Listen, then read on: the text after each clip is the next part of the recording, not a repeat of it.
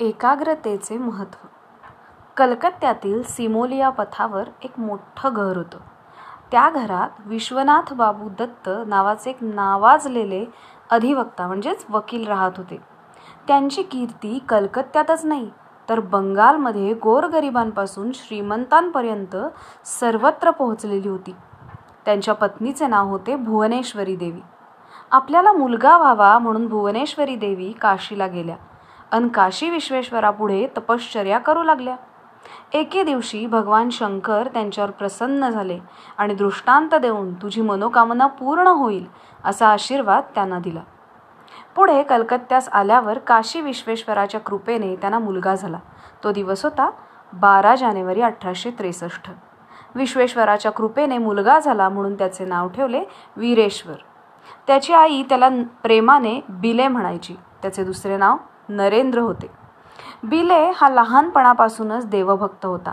लहान असताना शिवाचा जप तो एकाग्रपणे करत असे.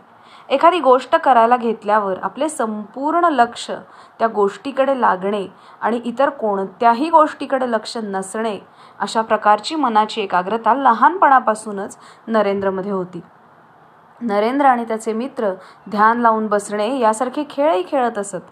एकदा नरेंद्र आणि त्याचे मित्र घरामध्ये देवाचे ध्यान लावून बसले होते. शांतपणे हालचाल न करता सगळी मुलं बसली होती. नरेंद्र तर पूर्णपणे ध्यानमग्न झाला होता. तेवढ्यात एका कडेने सळसळ ऐकू आली. नरेंद्राच्या मित्रांनी डोळे झटकन उघडून बघितलं तर त्यांना तिथे साप दिसला. त्यामुळे घाबरून ओरडून सगळेजण खोलीबाहेर पळू लागले.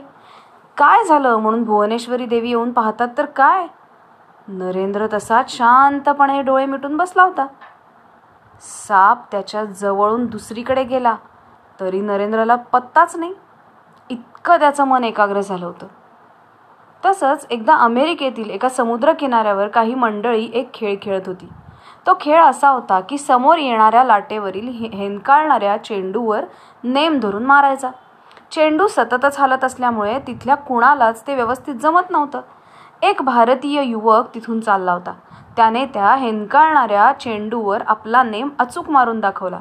तो युवक अर्थात नरेंद्र दत्त होता. तिथल्या अमेरिकन मंडळींनी हे पाहून आश्चर्य व्यक्त केलं. हे त्यांना कसं जमलं? या अमेरिकन मुलांच्या प्रश्नाला उत्तर देताना विवेकानंदांनी त्यांना एकाग्रतेचं महत्त्व पटवून दिलं.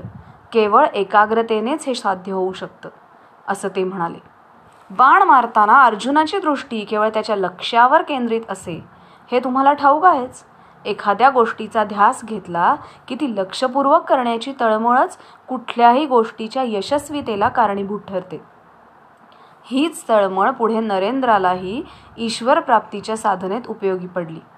त्या योगे ते नरेंद्राचे स्वामी विवेकानंद होऊ शकले. यातून काय शिकायचं आपण? की आपल्या प्रत्येकाच्या मनाची एक शक्ती असते आणि ती प्रचंड असते. मनाची एकाग्रता साध्य करणं हा त्याचा पहिला टप्पा आहे. जास्तीत जास्त लक्षपूर्वक केलेलं काम अल्प वेळात होऊनही जास्त यश मिळवून देऊ शकतं. मन एकाग्र करण्याचा सगळ्यात सोपा मार्ग म्हणजे नामस्मरण. नक्की लक्षात ठेवा.